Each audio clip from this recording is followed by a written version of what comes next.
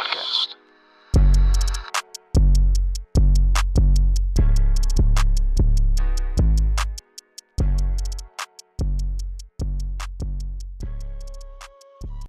Everyone, I would like to welcome Market Junction. Market Junction is a band based out of Houston. We got Matt and Justin here. Say hi. What's up, everybody? What's going on? Welcome to the podcast world. That's right. Oh, yeah. So Market Junction recently just released their full album, Burning Bridges, after releasing Out of Love and Nebraska and a couple other singles. I've been a big fan of Market Junction since I found them. Honestly, about, I think, 2 months ago. Just listened the crap out of their stuff. And we finally got an opportunity to sit down for a podcast and just chat. So, yeah, man, I'm really glad you're having us on your program. It's really cool for us. So, Matt, why don't you tell us a little backstory on the band, how y'all came together and all that stuff? Okay, so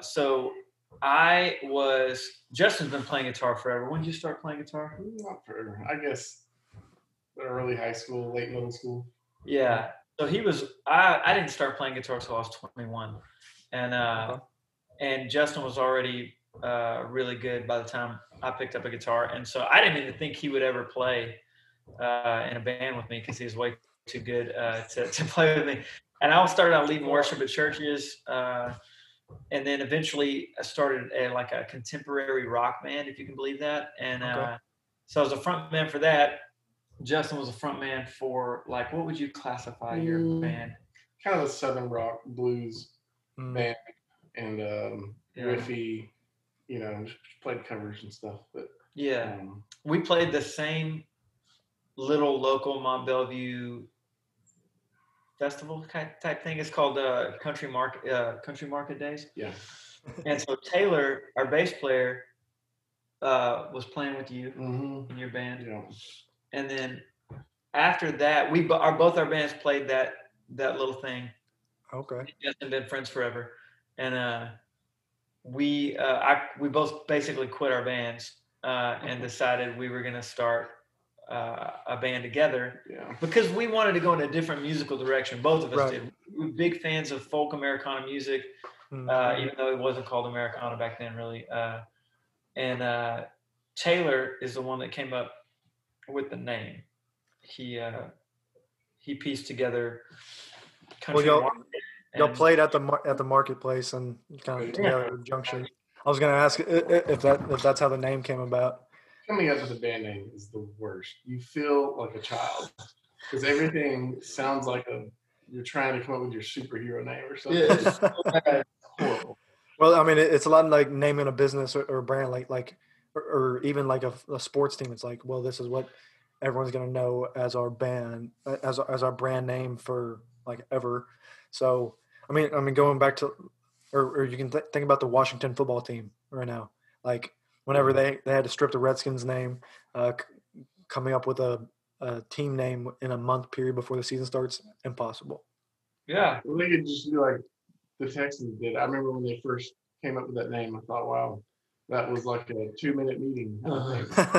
Texans. All right, we're done here. Yeah, we're done. Yeah.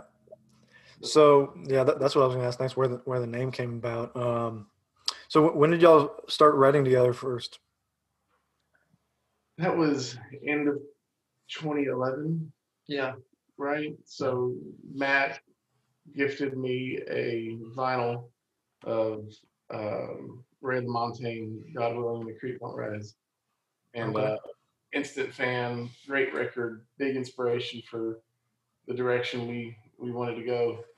And we just thought that's the kind of music we want to write. And people will like it or they won't. And, it makes us happy. So yeah, that's good. But 2011, to answer your question. Yeah. So 2011, and then it took till 2016 to release your first album. Were y'all just kind of stockpiling stuff up there? So we actually released. So this is my fault mostly, but we have a full-length record that was out there. We released it in 2012. It's called Even Heroes Have Gravestones, or I think we just call it Heroes Have Gravestones. You have a copy? Yeah, there it is, right there. Oh, cool. And so what happened is we changed distributors, and because we were doing like the self-distribution thing at first, and you have all these subscriptions with, Reverb Nation or CD Baby or whoever, right? Mm-hmm. And what we realized is when we moved distributors, our entire catalog moved over except for that record, and then the subscription ran out. Basically, they didn't even email me. They're just like, you're done, and it pulled our stuff, and I'm like, well, I need to put it back out there. But then at this point, we're almost 10 years in, and we're looking back at that first record going, do we really want to redistribute that record? Well, shoot, y'all could re-record some of the songs and put them out as singles. There's been talk. There's been talk about that. It's funny. He's been listening. Hey, because I need me some more Market Junction. No, but I mean, you see bands nowadays release single after single, album after album, especially right now because of all the writing that's been going on. There's more music being released now than ever. So I mean, I would definitely look into it if I were y'all. I'm sure there's some really good stuff on there. I think the game plan has changed as far as releasing too. Like I think that we just released that full-length record, but I think that the algorithms are wanting to be fed more often than every 2 years, right? So we realized that a little late in the game in our marketing campaign for this last record, but going forward, we may try to figure out a way to feed the machine a little more frequently, and that may be part of it, is like recording some of the old stuff in a different way and releasing it out there, Mm-hmm. Now, when it comes to like distribution and all that stuff, I mean, that stuff seems like tough, like picking a distributor, like all that. How did y'all settle on one, and what made y'all want to switch? There weren't a whole lot of distributors beating our door down, just begging to get our record. But it was kind of one of those things where we knew people that were with Smith Entertainment, the people that distributed the last one, and we knew people that they were already distributing for, and so we're like, well, let's see if they'll do it, and they would, and they've been great to deal with. Frank over there is like, he's awesome. Yeah. And, it's just nice to have somebody that when you need something, you can pick up the phone and call them. You don't you don't have to like some email through a help desk on a website or something. Yeah, I mean, that's one thing that I've been looking into with Country Underdog, is like getting into the distribution business, because I mean, so many people go through like CD Baby or whatever, and they just take a chunk out of like streams that are already like profit is not very much like per stream. So I don't know, and I just want to make everything easier for people. I think things are things are getting there, but at the same time, there's more options nowadays to do everything, so it's confusing. Like if you're just starting a band, like what to do. But yeah, that's interesting. We could write a book on that. It definitely seems to be one of the broken areas of what we're trying to do. Is I think we got our first check in 10 years or 8 years, I guess. Yeah, we got our first check for putting music out, and it was $200 something. Yeah, like $240, something like that. And not that I'm saying people should be spending more on us, it'd be nice, but it's not that. It's just the mediums through which we can get our music out. It's just tough figuring out how to keep it going, and especially when COVID hit, your last resource is just to gig more, and so when you can't gig more, so poor me's. Yeah. It's a tough part of the business, figuring out how to keep going. For sure. I mean, that's one thing I've noticed. I mean, Spotify and Apple Music being out, that's all great. It's great for me. It's great for the consumer. It's great to put music out there and like, hey, go listen to this. Like, it's easy. But when it comes to like the good old days of buying something on iTunes or just buying someone's CDs, like it's a little hard for the musician, and I feel for him. So eventually, like, I want to figure out how I can help that, which, I mean, you just got to listen as much as you can. And then we got to get back to live shows. Yes. Yeah, that'd be a huge help. And there's so many artists that's where the lion's share of their income is coming from. That it's like, without that piece, I think we're going to see like a thinning of the herd, somewhat, at least for a while, because people are going, this model isn't working anymore. Like, we got to figure out a way. But the cool thing about there being so many independent artists like us is we run it like a small business. Like, how can we adapt and change and overcome? And the innovation in the industry is going to continue to grow. And I think we're in the long term, maybe we'll be the better for it. I don't know. Oh yeah, for sure. I mean, y'all have been around now. It's just hard work. I'm sure y'all know that more than anyone. And so I mean, I want to get y'all's music out there as much as I can. I mean, everyone who I've introduced y'all's music to really enjoys it. I mean, shoot, I just had a friend. He's going through a breakup out in California, and I sent him some of y'all's songs, and he was like, "That made me cry, but it helped." That's good. Those are our people, man. If we can snag them in the middle of that, man, we got a lifer. That guy. But so yeah, don't even get me started on that. But so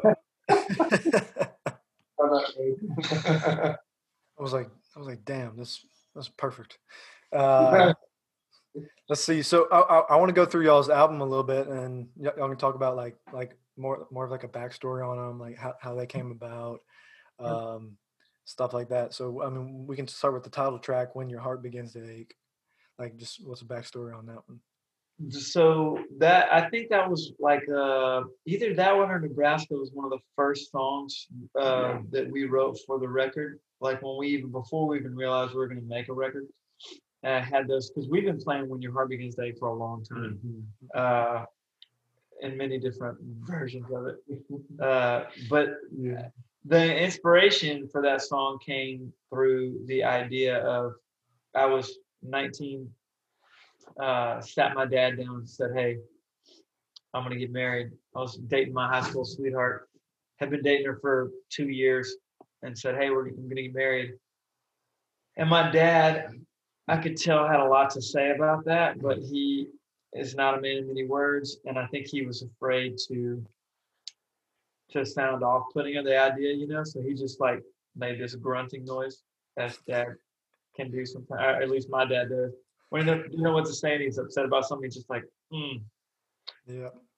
And so that's what he did. And I was like, well, I don't know. I didn't know what he meant by that. And I think it took a divorce and remarried and 4 kids later to go, all right, I think I get it. I think I'm starting to understand it. But I didn't have a chorus. And so me and Justin sat down, and he was instrumental in banging out that chorus. And so that's really where it came from. That's pretty cool. I didn't know that. It's hard to tell that when you listen to it, but hearing that, it makes complete sense. It flips a different switch, right? Like, you're not going to be able to hear it any other way now, probably. Right.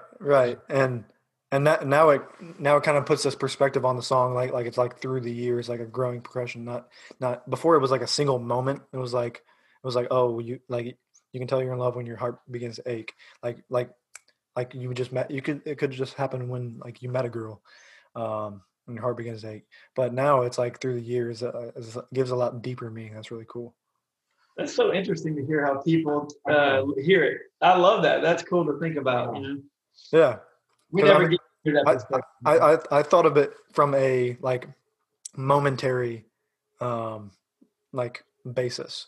Now it's like on a deeper basis, and I can honestly relate to it that better, because I mean, I'm not exactly falling in love with anyone right now, so it's kind of like a process. So that's really cool.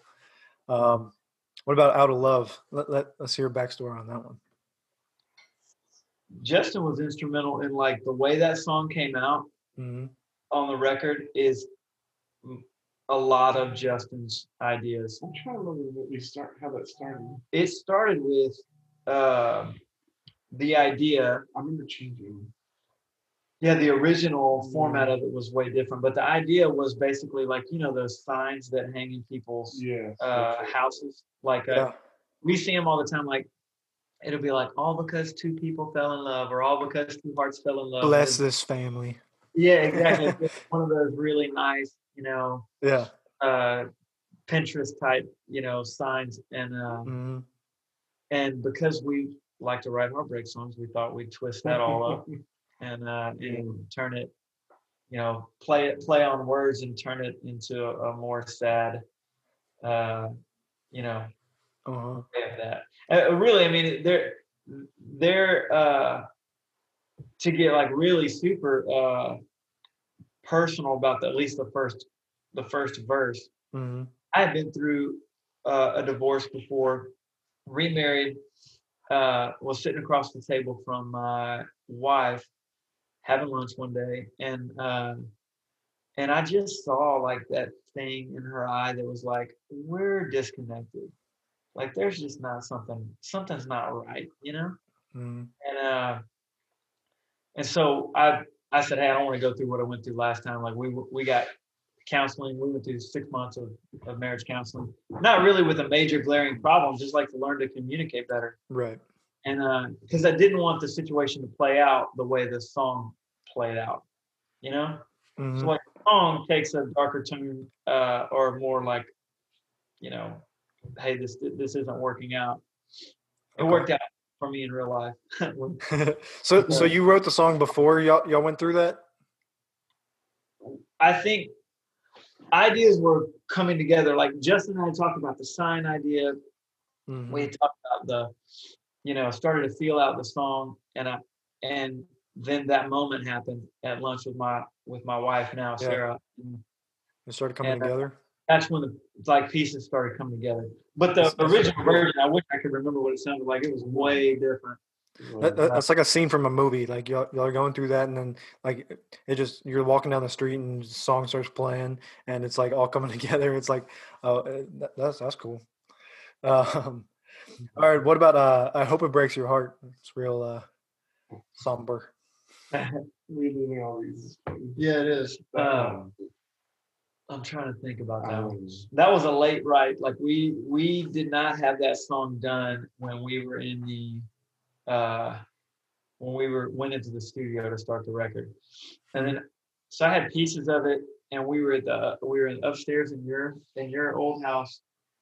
We were working through it, and Justin came up with that guitar lick that you hear on the front of it. But he did it on his acoustic guitar because we were sitting with two acoustic guitars. To do that on acoustic. Yeah, and we still made that. That would be a fun one. But I got lost in translation through the studio process. It's fine, but yeah. Do you play differently live?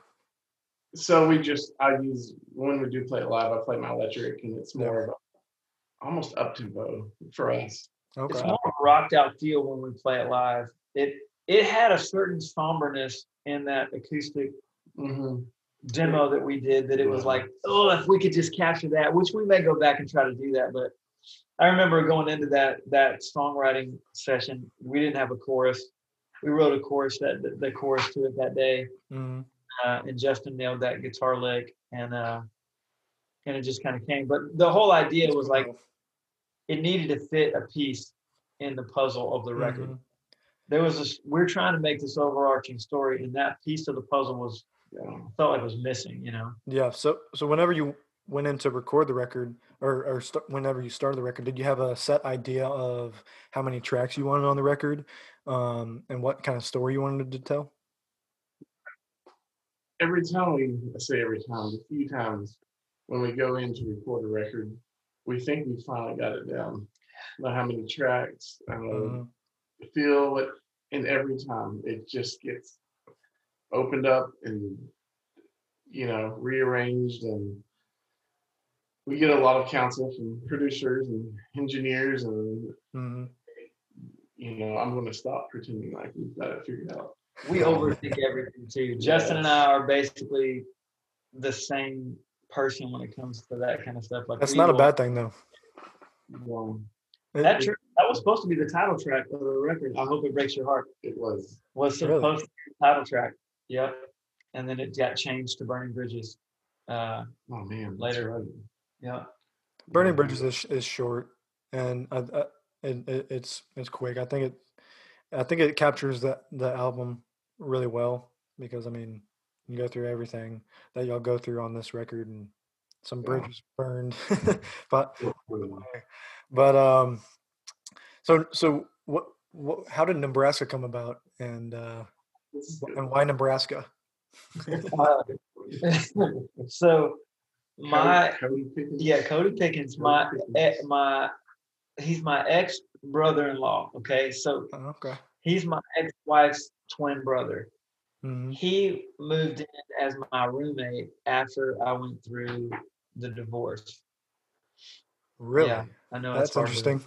to wrap all that around your head. But so he was my brother-in-law. He moved in, and then he was working on the railroad, and the railroad. I don't know if my internet is lost. The railroad had him in Nebraska working, and so I called him that day, and he said, I said, hey, where are you? He said, I'm working on the railroad in Nebraska. And I said, man, I've never been to Nebraska. What's it like? And he said, oh, if you don't like corn or wind or dust, then there's no reason for you to visit Nebraska. Okay. And for some reason that just hit me in a weird way. I hung up the phone and just carried that idea around. And eventually we sat down and just banged it out. That's so cool. And then y'all of course did a video, a live performance on that, right? I did not. We did not catch that. Your audio is hold on. Try again. Okay. Yeah, try that again. Can y'all hear me now? Yeah. That's better. Or y'all can? Okay. So y'all of course did a live performance video for Nebraska, right? Yep. Yeah. And so whenever it comes to doing the videos, how do you decide which songs you want to do and what kind of setting you want to have? Ooh, a lot of it, like the songs, is kind of like we have a lot of input from a lot of people, but at the end of the day, me and Justin make the call on what song is going to be featured in a video. You know, Mm-hmm. And it just kind of how it falls. There's no set of rules for me. Like for Out of Love, I thought that one was just obvious. We had to do a full blown video. Oh yeah, that was awesome. And that's just because of the way the song came out. And yeah, you can, if I can listen to a song and it feels cinematic and I can see images, yes, then that's kind of how I go about it. Yeah. And then the live performance thing fits almost anything, you know. Mm-hmm. But like who's available and how much money do we have? Yeah, yeah. To make a video, you know. And so we just like with the Nebraska and Western Coast, that should be on the acoustic. It was like we had a perfect opportunity to go and do that for a very reasonable amount of money. So it was like, I'm gonna go do that, you know. And then y'all put the money into Out of Love. What's that? Y'all put the money into Out of Love. Yeah. Which I think is that when I first saw that, it gave me chills. How did y'all settle on the stage idea and the two people reading back to each other? That was all Justin, man. He concocted that entire thing in his head. Really? well, so he directed it too. You said I'm gonna brag on him a little bit because he's very, very good at that kind of stuff. Like imagining what it's gonna be and putting it into place. I have zero talent when it comes to that. And so he did literally everything. I helped make it rain when we were dropping the water. That's all I did. So that was, thank you. But everybody helped and pitched in, and we did that whole video in one day, and we did it at our studio. And so, but yeah, way over our heads on that one. How did y'all know the two people who were in the video? So they are family members of our bass player, Taylor. And the one thing, you know, with video is everybody looks fatter. So I said that we need two of the skinniest people we can find. they were very trim and skinny and had a good look to him. I was like, that'll, Yeah. we winged so much of that. I'm saying that in a humble way. We winged something. We prayed it would work, and the rain when it rained, we were going to use a water hose, and inside the studio, it was a nightmare because, long story short, I ended up spraying half of the computer equipment on accident. Oh gosh. Oh yeah. After being told, don't do that, I said, I got it. And when Justin gets in his head that he's going to do something, when he thinks that he's right about something, because I was like, dude, don't do that. He's like, I could do it. Stubborn. Wow. Well, it's so funny. I had two of my friends separately. When I sent the video to them, they were all, that wasn't her singing. Whenever the girls reading her part, they were just kind of joking, but yeah, that's hilarious. I was like, that's not the point. But so let's see. I know you got like 15 minutes. We'll go through a few more and just talk. Let's see. I'm really curious about A Stone Will Sink and Bird in a Cage. How those came about.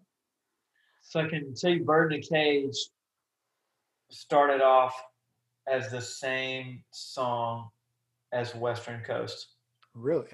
They were one. So that melody on guitar, mm-hmm. and the melody of I'm all alone on the Western Coast, out of gas. Yeah. That was. So it does sound like Bird in a Cage now you say that. Even a bird in a cage is afraid. So it was like the same tag. And we love that melody and we love those ideas, but we couldn't marry the stories together. Okay. And so we had to split them into two songs. And so Bird in a Cage ended up being like the idea was there. And then again, sounded totally different at the beginning of the demo process. And you did some mandolin stuff that was like, okay, we got to go in this direction because the mandolin work was so like key to the sound of the song that we ended up taking it in a more upbeat, positive sounding. So since Western Coast and Bird in a Cage were once thing, were y'all kind of trying to go with the you're all alone, but you like need to get out there in the world kind of thing, or what are you? I think Bird in a Cage was more like, hey, everything in life is backwards, and there's a lot of stuff that's just messed up, and you need to just get used to that, and don't let it ruin your outlook. Like realize that if you teach a boy to speak, he's going to tell you a lie. It's part of the deal. If you give a man a job, he's going to work overtime. We're going to abuse every gift that we have. It's kind of the mentality is. So like realize that, but don't let it don't let it get you down. Even a bird is afraid of that open sky. Like that's where the bird belongs, and they're afraid of it. So that was the idea, at least. Interesting. Very interesting. That's pretty neat. So the album name is Burning Bridges. The 10th track is Burning Bridges. What made y'all settle on Burning Bridges, and can you tell me a little bit more about the song Burning Bridges? Yeah. Justin. That one, so I think we made it the title track there at the very end with the help of Richard, our producer, engineer. From a marketing standpoint, just like you said earlier, it's quick, short, and to the point, summarizes a lot of the album, and so that made sense. It was a pretty easy decision. Imagery, so but the song started, that was just a riff or the chord progression I was playing one day in my garage years ago. That's a long time ago, and we just that progression, which is not fancy. You had those lines too at the beginning that were so that caught me, because I remember I carried the idea around. That he sent me the idea and I carried it around forever, wanted to do something with it, because that opening line struck me in a cool way. Yeah, it's kind of like, to me, the song is very. It's like the guy's not giving up, but he's just kind of going mad, and I like nautical themed everything really. Yeah. And so being on a ship, and I was like, maybe this could work at the end of the record for the journey that this Right. guy's been through, and then Ship symbolizes kind of life. We're just floating. goes through Nebraska. He ends up stranded in California, and then maybe he just gets on a freaking boat and goes crazy. Yeah. So we wanted the song to be a little psychedelic, which it may not sound that way to some, but for us, we put synthesizers on it and all kind of crazy stuff. That's Justin yelling at the guitar pickups at the beginning too. Oh, that's right. Really? So that's a trick that Taylor had told me about from an old rock and roll record or something, where your picks can be a mic. And so we just turned everything up, and I screamed into my guitar. So that fit what we were doing. I was like, any crazy thing that would fit on that song, we wanted to do. It's like the exclamation point at the end of the record that we needed. Yeah. And I mean, let's see. Looking through everything, I mean, y'all have, Nebraska is by far y'all's most popular song, stream wise. Burning Bridges is down there, but it's honestly one of my favorite off the record. I think a whole like you release an album like that, and people go through like the beginning songs, and then they might not get to the last one, or just depending on what they're doing in their day, stuff like that. And then of course you released Nebraska as a single, so that helps too. For sure. Yeah, it's been out there the longest. And I think there's some anticipation because we were like, hey, we haven't released music in 2 years. Here's a new song from us. And the people that were keen on that really helped it go up, Now, since I've been following y'all, it's been interesting. Like I've seen I Hope It Breaks Your Heart like rise up. Like I think it was like number 5 at one point if the album first came out, and Nebraska was up there, and then Out of Love and The Stone Will Sink and all that. But I Hope It Breaks Your Heart was kind of just risen up, and I find that really cool. And I think as records get older, more songs might get spotlighted. Yeah, that's true. It's interesting. That one went nuts like for a time, and it's still kind of outperforming the other ones. And I don't know why. It just started happening one day, and it kind of went it went nuts for about a week straight, and I was like, what in the heck?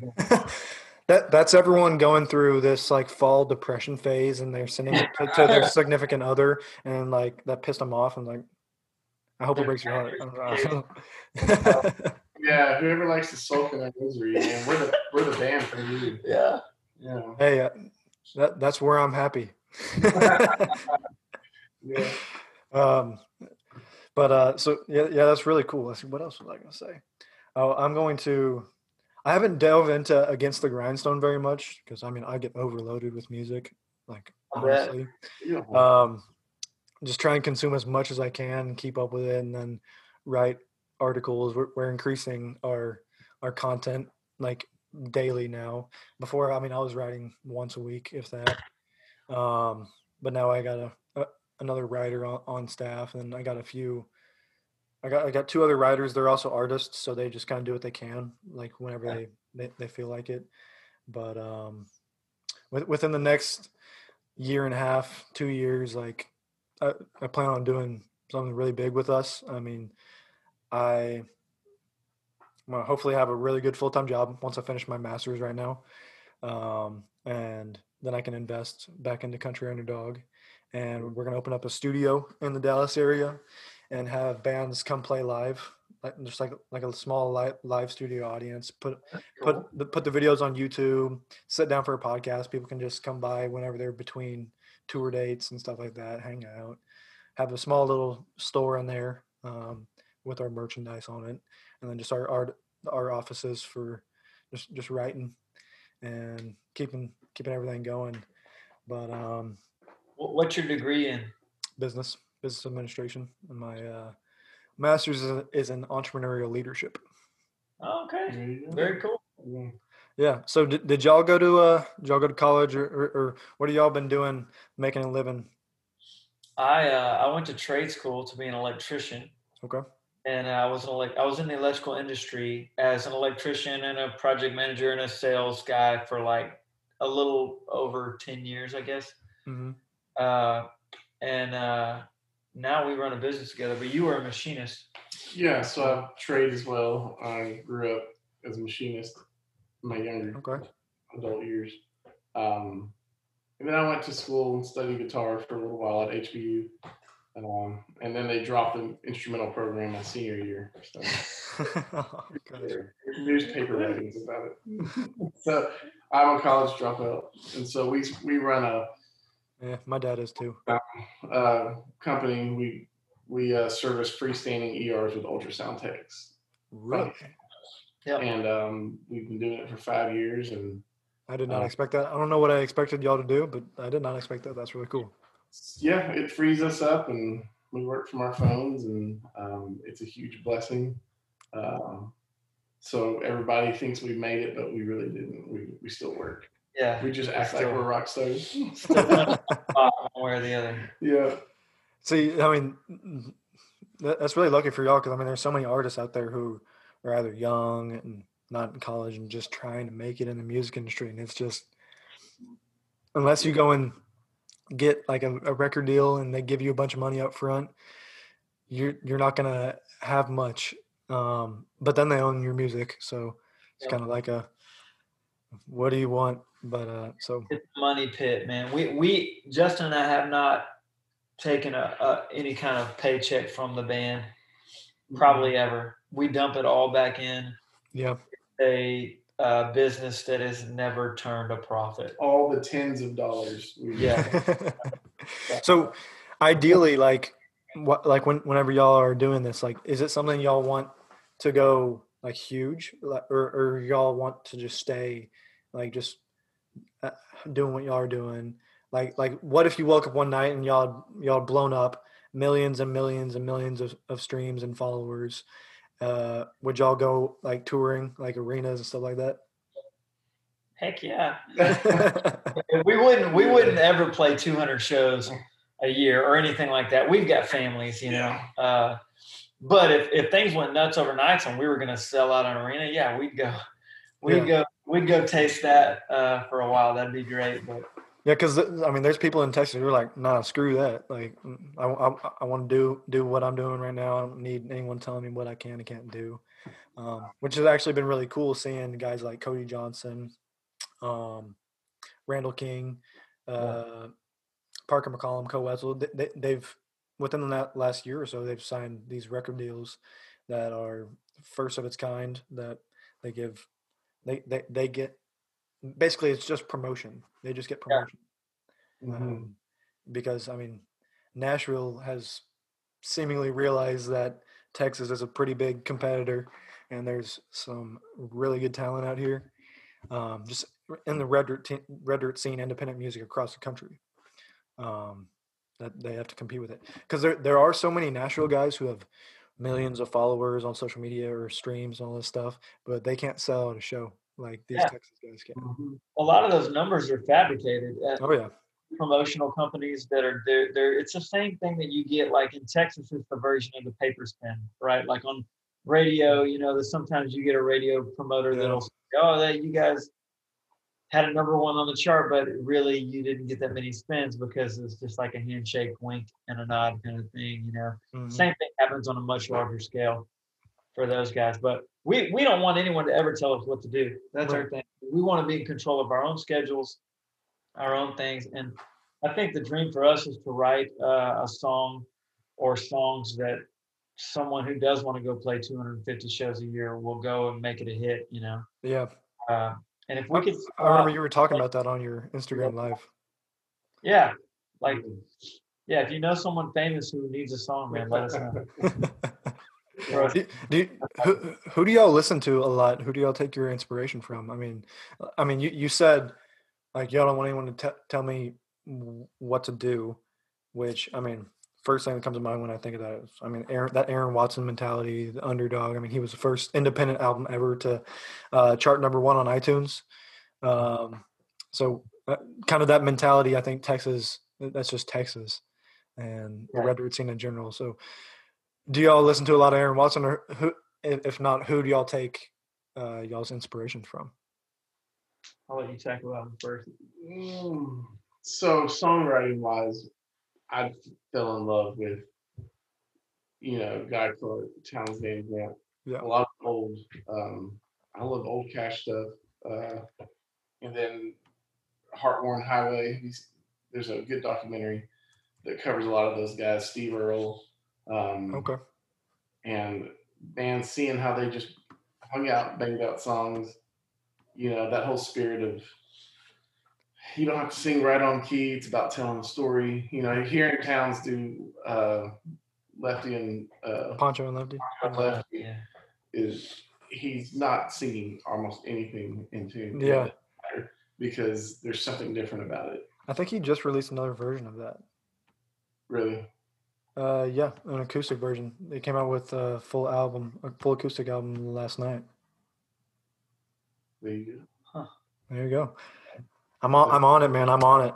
But let's see. So yeah, that's really cool. And I think one thing that you guys to say we take inspiration from, but to be fair, in the songwriting world, it's hard not to. Chris Christopherson, who's written everything. But yeah, Bruce Robeson, Skip Ewing, and we like if I'm gonna turn on Spotify and listen, I'm listening to Mandolin Orange. Oh yeah. John Moreland, Ray LaMontagne, Jason Isbell. John Moreland is so good. So good. So, like he's very underrated. I know, right? He's so good. and I'm sure a lot of people don't know he's like 400 pounds, and they're like, "Whoa!" Yeah. I think that adds something extra to his music, actually. Yeah, his performances too can be. He's got like a very somber approach to things, and there's a confidence about him too. It's just like he's just sitting on the stool playing his sad songs, and I freaking love that. We tend to overthink that so much, and it's like. It's not that hard, man. If you have a good song, like you go in there and you sing it and you believe in it, and other people are going to believe in it too. Oh yeah, that's what it's about. Well, thank you guys. I know you got to go. I hope we can do this again, and I hope we can just be in contact, and y'all can let me know if y'all need anything, and vice versa. This has been fun. Appreciate the time. You got it, Reed. We really appreciate you having us, man. We'll talk soon. Of course, just trying to build that content, man. Just trying to build those connections with the artists, and then get more people to see Country Underdog, and then that's it, man. Good deal. Well, let us know if we can help in any way, man. Thanks, Matt. Thanks, Justin. Y'all have a good day. Take care. Peace out.